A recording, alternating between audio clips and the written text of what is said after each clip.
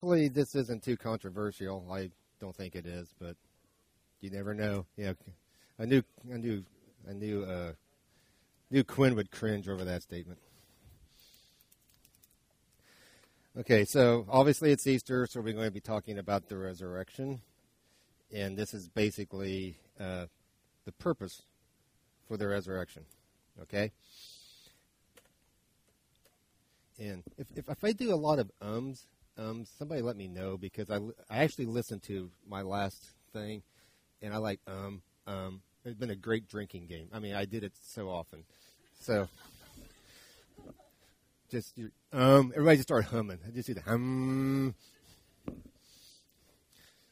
Maybe I won't do it today because it's kind of tight on time. So maybe I'll just burn through this and not breathe. All right. My first thing I want to start out with is, and this may seem obvious, but Jesus was Jewish. Okay. The way he thought, the way he taught, the way he approached everything, the way he approached God, it was all Middle Eastern, all Hebrew, all Jewish thinking. So I believe for us to have the best understanding of how to read Scripture and how to understand Scripture and what Jesus was teaching is to do the best we can to try to have that kind of mindset. Okay? There, I did it. Cool. Give me a little grace on it. I'm trying. If I say supposedly, I'll get told about that. It isn't herb world. Anyway, so when I really started, a few years ago, I kind of resolved that I was going to forget everything I was ever taught, with the exception of the core of what Christianity is. And I was going to relearn, so to speak. And this one guy had a book out, and he talked about this, about the way Americans think about Christianity is nothing like how they do it and did it in the Middle East, or probably still do it in the Middle East. And being that Jesus was a Middle Eastern Jewish person, it kind of makes sense that that's the approach you should try to take. So I believe for us to have the best understanding of approaching Scripture is to try to obtain the mindset, that kind of mindset, not a North American, 21st century American mindset. And that's where the whole battle comes in about culture. Does Scripture change with culture and all that? But we're not going to get into that today. That's for a later one that I'll probably get yelled at. So just because we so happen to be born in this country at this time doesn't change the way that Jesus taught. Our culture will influence how we read things, but it doesn't. Our influence doesn't necessarily mean that our approach is correct. It may not be wrong, but you know what I mean. Okay, so a lot of how Jesus taught goes against what we've been taught. Certain inalienable rights, that among these are life, liberty, and the pursuit of happiness. There's really not a whole lot in the Bible that talks about pursuing happiness, because it's not really about, it's at least not our definition of what happiness is. Okay. The one thing the Jews didn't teach, from my understanding, from my research, is the concept of eternal life being as a disembodied soul. Okay? Now, the concept of eternal life as a disembodied soul. Remember the whole thing I just said, they're not bits and pieces of it. They believed in a resurrection. Most Jews, but not all Jews, believe in the last days when the Messiah comes to set up his kingdom, some, if not all people, will be resurrected from death. And in Jesus' day, the Pharisees believed it, and the Sadducees believed it. The Pharisees and Sadducees were, in layman's terms, they're the two big denominations of Judaism. I mean, that's totally incorrect how I just said that, but if you kind of think in our mindset, like Baptist, Pentecostal, kind of that kind of thing, they didn't agree on everything, so they had their own different names.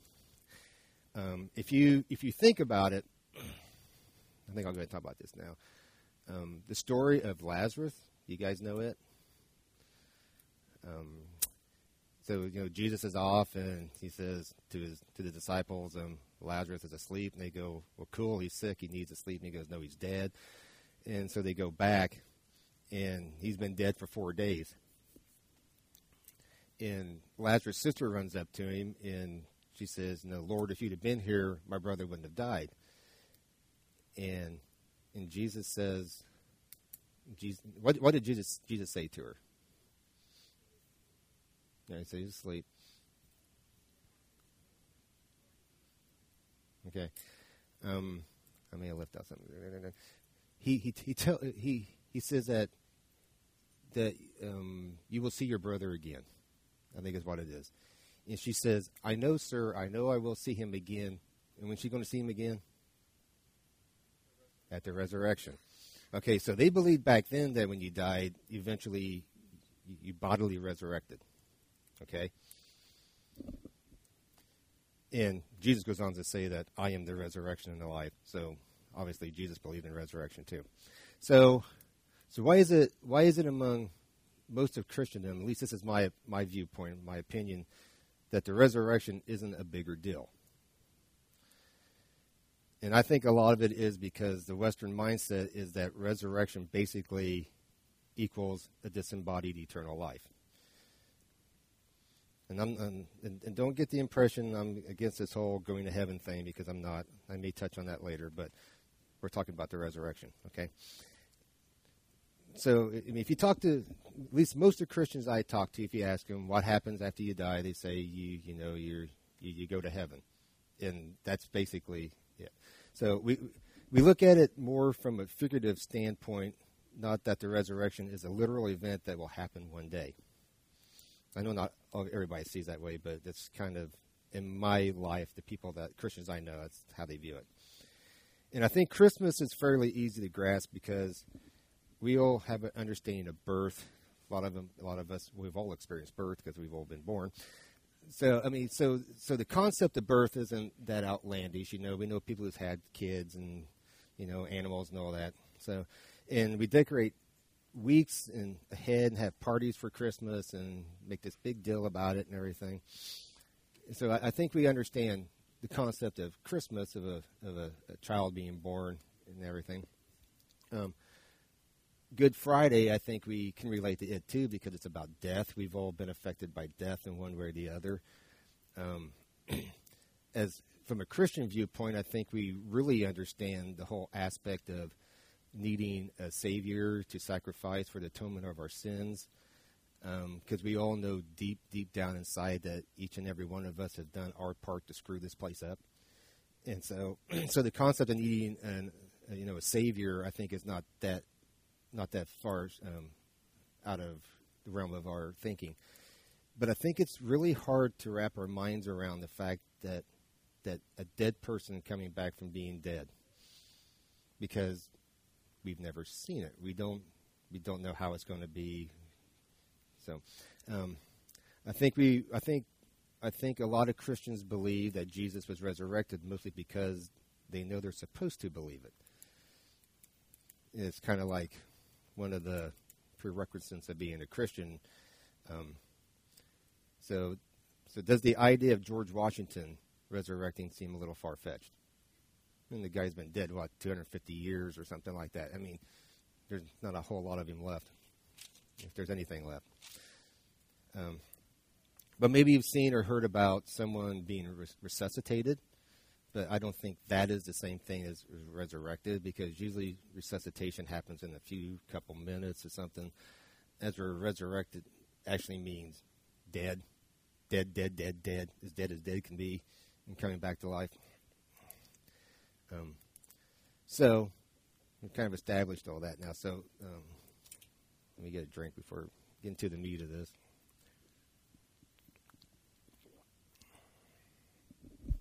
All right, so the purpose of the resurrection, why Jesus had to be resurrected.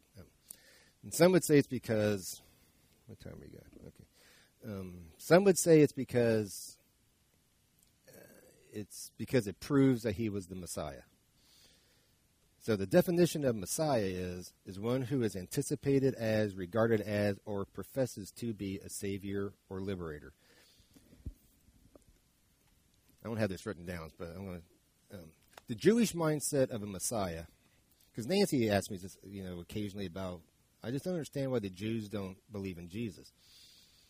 Their mentality that I've read, that I've seen, is that they basically expect a man to come who will gather up an army and will dominate whoever is oppressing them. Okay? It's basically they're looking for a general, a really good general to come in and get an army and wipe out all the enemies. So when Jesus shows up and says, you love your enemies, it kind of like, it doesn't go with their thing. I actually have a thing from a website, Jewish website, and there's like four requirements for the Messiah, and three of them they have biblical verses, to back it up in Jeremiah and everything. And they have one that says that he'll be a great leader, and a great general or something, and like there's no Bible verse to back it up. It's just what they want. That's what they think the Messiah should be. So when Jesus shows up doing his thing, it's completely different than what they want. Okay, so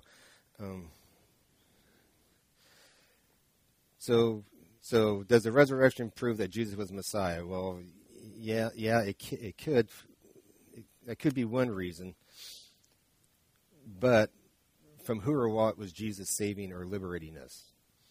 So what the Jews were looking for their salvation and their liberation is different than what we have come to know in Christianity, what we're liberated from. And the one thing that kind of bothers me about saying that the resurrection is a standard of proof is it comes across like it's a one-time event and kind of like a miracle that God did. Plus, I know there's cases in the Bible that do this, but for the most part, God doesn't usually have to prove anything. We are to accept things on faith, not so much on proof. And so that's the one thing. And some would say the resurrection proves that we can trust he was the sacrifice for our sins so we can go to heaven. And that may be true, but why be resurrected? Because there are over 300 prophecies in the Old Testament that Jesus fulfilled to prove that he is Messiah. And one of them is not being resurrected from the dead. Now, they found that they've gone back and read things after all that happened and made their connection with it. But if you just take the 300 prophecies, there's over 300 of them that there was a guy I saw at a conference years ago, and he said, I should have looked this up, and he said that for Jesus to fulfill 8 prophecies is like 1 to the 29th power. I mean, it's like it's astronomical number that it can't happen, let alone 300 of them. So he didn't have to resurrect to prove that because there's plenty of Bible and do that. So why did the resurrection have to happen? As one theologian that I like puts it, it's the vindication of creation. And now we're ready for our Bible verses, Chase. The first one is from 1 Corinthians 15. Now, I don't know if most of you have ever heard anything like this before. And keep in mind, this is straight out of the Bible. I'm not pulling a verse out here and there. This is verses. And it's all about the resurrection of Christ and the resurrection of the dead. Where are we starting at? 12? But I tell you this, since we preach that Christ rose from the dead, why are some of you saying there will be no resurrection of the dead? For if there is no resurrection of the dead, then Christ has not been raised either. And if Christ has not been raised, then our preaching is useless and your faith is useless. And we apostles would be lying about God, for we have said that God raised Christ from the dead. But if that can't be true, if there is no resurrection of the dead. And if there is no resurrection of the dead, then Christ has not been raised. And if Christ has not been raised, then your faith is useless and you are still guilty of your sins. In that case, all who have died believing in Christ are lost. And if our hope in Christ is only for this life, we are more to be pitied than anyone in the world. Let's see, I read that part right there about if our hope in Christ is only for this life. That's why I worry about people who approach Christianity as a philosophy. because it's so much more than a philosophy. I mean, there's lots of philosophies that are good, but and he's kind of, and the way I take this is what Paul's talking about. This is about being resurrected, okay? But in fact, Christ has been raised from the dead. He is the first of a great harvest of all who have died. So what do you get from that verse right there? He is the first of a great harvest of all who have died.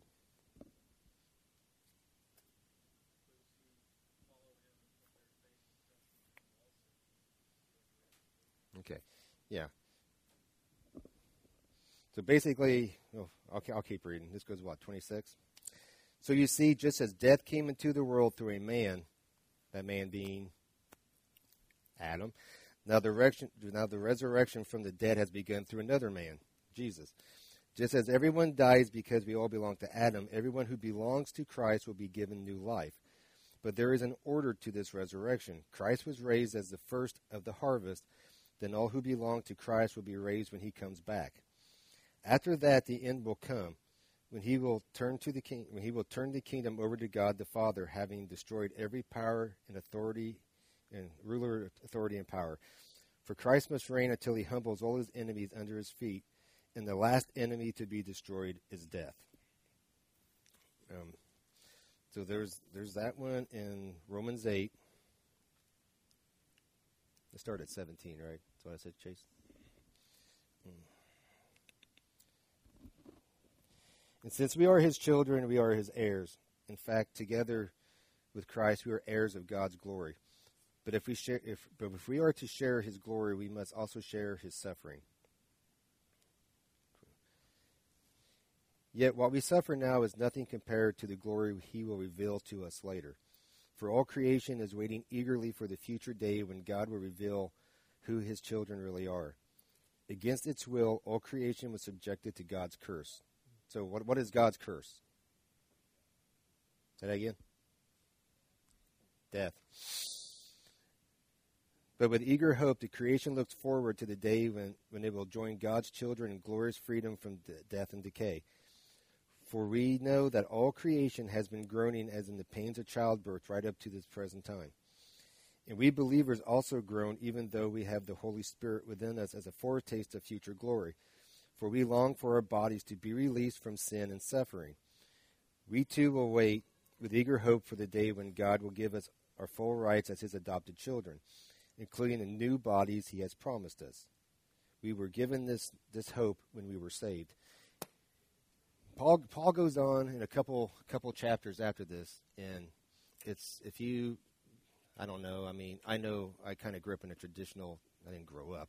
When I started going to church, it was a traditional kind of church, and they had this thing called Romans Road, which is basically it's certain verses of Romans that tells you how to be saved, and one of them is I don't know if I do this verbatim, but if you confess with your mouth that Jesus is Lord and believe in your heart that God raised him from the dead, you will be saved. So the resurrection is much more than some kind of a parlor trick or something. You know, it is the belief in the resurrection is actually vital to your salvation. Okay? Are you with me? All right. You're not calling me a heretic or anything, are you? Okay. Okay, so some people may wonder why God would want to save this world. Because there's I don't know now lately, but when I first started going to church back in 2000, the overall opinion I got from Christians was that God was going to basically obliterate everything and start all over. Okay? Which doesn't sound like anything we just read, but okay. So some people may wonder why God would want to save this world, because it's evil and dark and brutal and it's full of hate. The idea that God is going to obliterate this world and start over is very attractive to some people. God created everything: light, stars, sun, plants, land, oceans, animals, and people. Okay, so think about the first, in Genesis, and then God creates everything. What does he say? After having it's all done, he says, Say it's very good. Yeah, it's not just good. It's very good.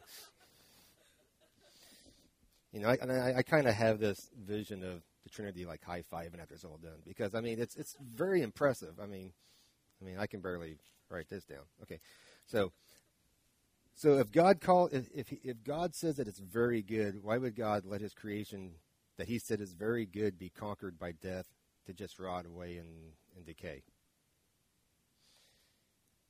Plus, if God had to obliterate everything and start over, wouldn't that mean that death wins? And we just read the verse in Romans where it says that the last to be conquered is death. If God has to destroy all this and start over, that means that death actually won. Does that make sense? Does that sound right? You can disagree.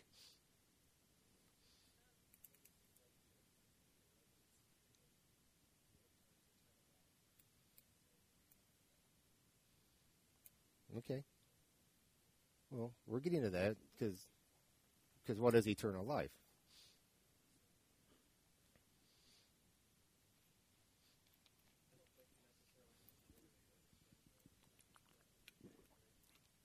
No, I mean, I'm sure there's some cleansing.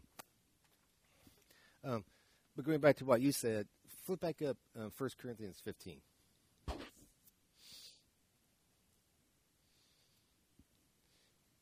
Because this whole thing and even in Romans, I'll dig this back out.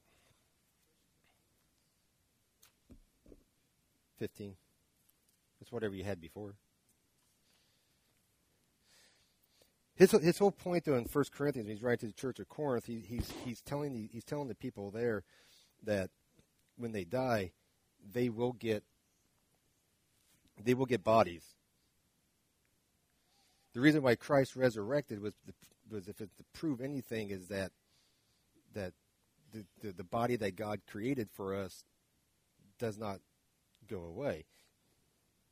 Yeah.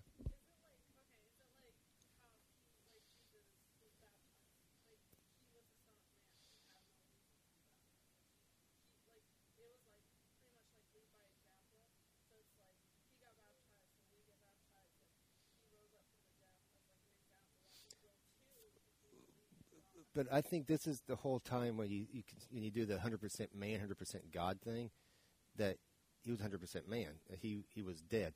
If you remember in John, and this kind of people kind of read this, but there's the verse in John where after Jesus like slumps over and he's assumed to be dead, that the centurion or the Roman guard goes up and takes a spear and shoves it up his rib cage, and it says, "Out comes blood and water."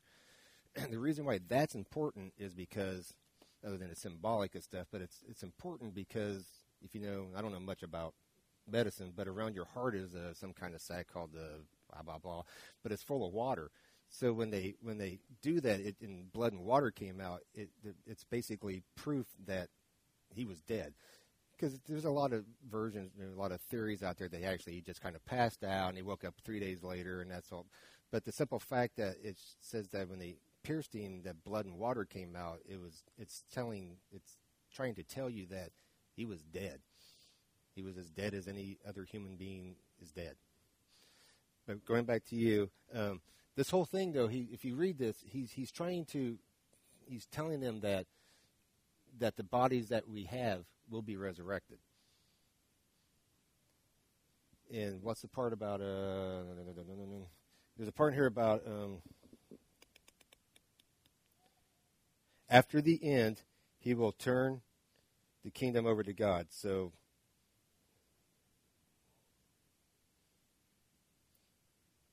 hold on, I'm still looking over.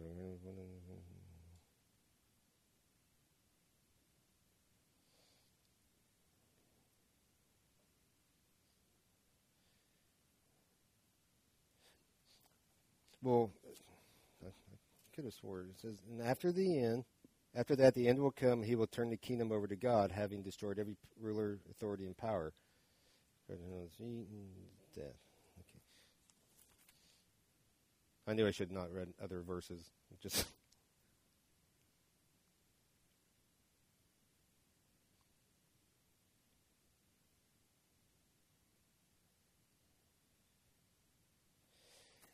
anyway, the way that I read it, the way that I take it is, I'm not against this whole thing about eternal life.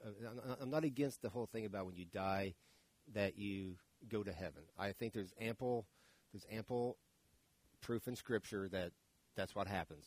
You know, Paul says it's better to be with Christ, and because he's debating. Christ is saying, and I think it's in Philippians, talking about he wants to stay with the Philippians, but he also wants to go with Christ, which is much better. So there's that. My thing is that what I've read and everything is that yes, your soul goes somewhere, okay. Or Jews actually believe that when you die, you're dead until the resurrection. There's just nothing. You're dead, biding your time. You can bide your time when you're dead, I guess. But my personal take is I think that I love the idea of thinking that my dad's in heaven. Now, I don't know what that is.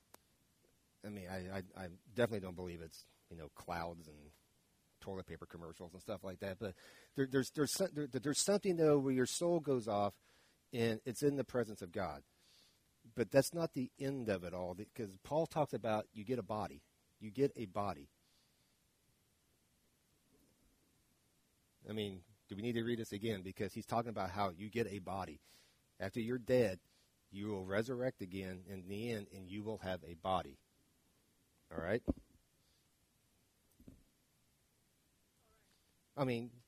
You can disagree.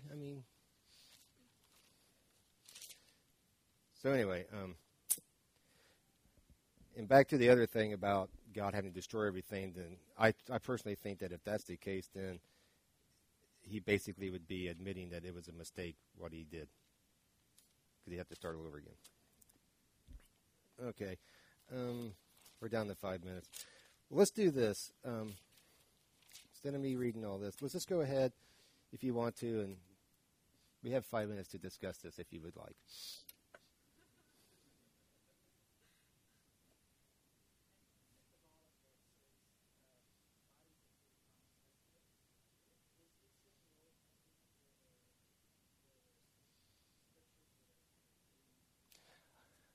I think, no, I didn't. I think there's like vague things within the Old Testament that kind of talks about that. There's a thing in I know there's a chapter in Isaiah, I think it's 51, where it talks about how creation, when God finally comes to reclaim everything, that creation is joyful and the trees will clap and the cows will dance and all that kind of thing like that. But I really kind of think that the concept of resurrection is something that evolved somewhere along the way, because I don't know of anything that comes right out and says that. There's things like when David and Bathsheba had their first baby, there's a lot of wedlock and out of him killing her husband, all that. The baby dies, and he says that he was consoled because he knew they would meet again. There's those kind of things, but I don't know of anything that says that. There may be, but I'm a painter.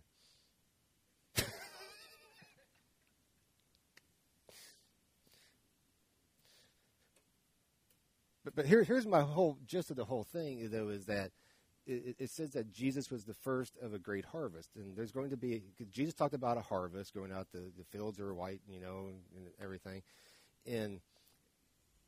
But it goes on to say in there that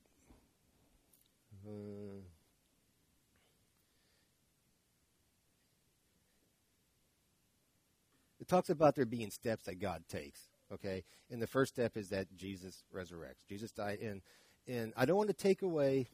Trust me, I don't want to take away from dying for our sins and all that, because that is obviously ultimately important. All right. But I just thought because it's Easter and it's about Jesus' resurrection, this is, we're supposed to suffer with Christ, right? We kind of all know those verses, but this is going on to tell us that we will actually live with him and reign with him and be with him. There's actually a verse in 2 Corinthians, I think it's 2 Corinthians 5, that says that when we get our new bodies are in. Here, I'll just read it, because I'll get it wrong if I don't. And I wasn't going to read this one, but I think it's okay. It's 2 Corinthians 5. For we know that when this earthly tent we live in is taken down, this is when we die. We leave this earthly body. So this okay. We will have a house in heaven, an eternal body made for us by God Himself and not by human hands. We grow weary in our present bodies, and we long to put our heavenly bodies like new clothing. For we will put on heavenly bodies. We will not be spirits without bodies. So even though I think right there Paul is saying that you do kind of go to heaven, but in the end, if you read like Revelation, it talks about how God comes down to earth, the Messiah comes back, sets up His reign, and heaven and earth become one.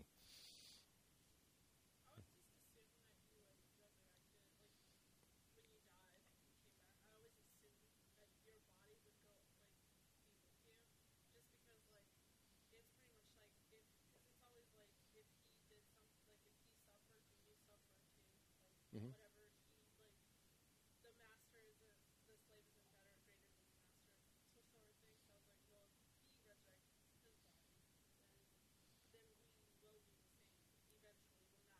Right. Right.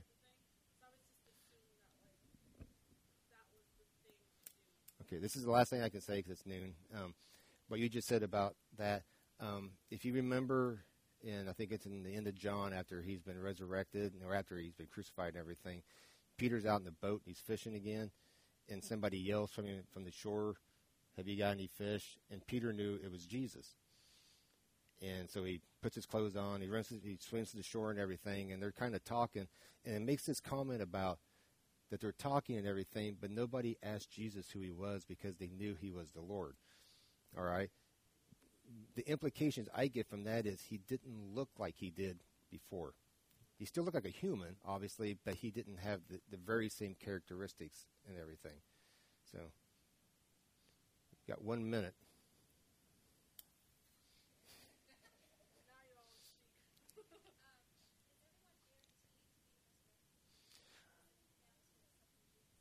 Well, these verses here are talking about believers. It's about believers. There's a thing in the song that you guys sing in that one about the ocean will give up its dead. Remember that line? So, I mean, my understanding is that what it says in Revelation at the end is that everybody gets resurrected. But the only ones who are guaranteed, eternal life of the body and everything are the believers. This is the last one. Make it quick, Shorman.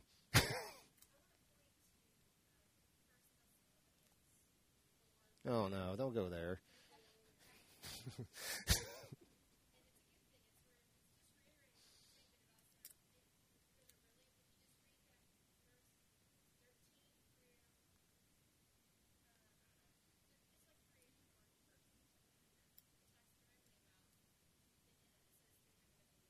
Mm-hmm.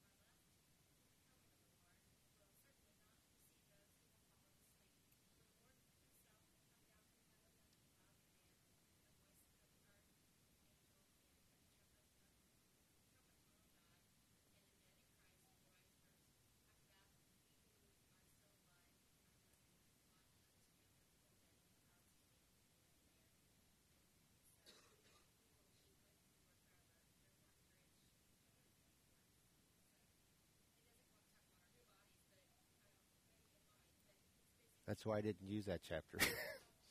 Because there's a whole theology based on that one verse.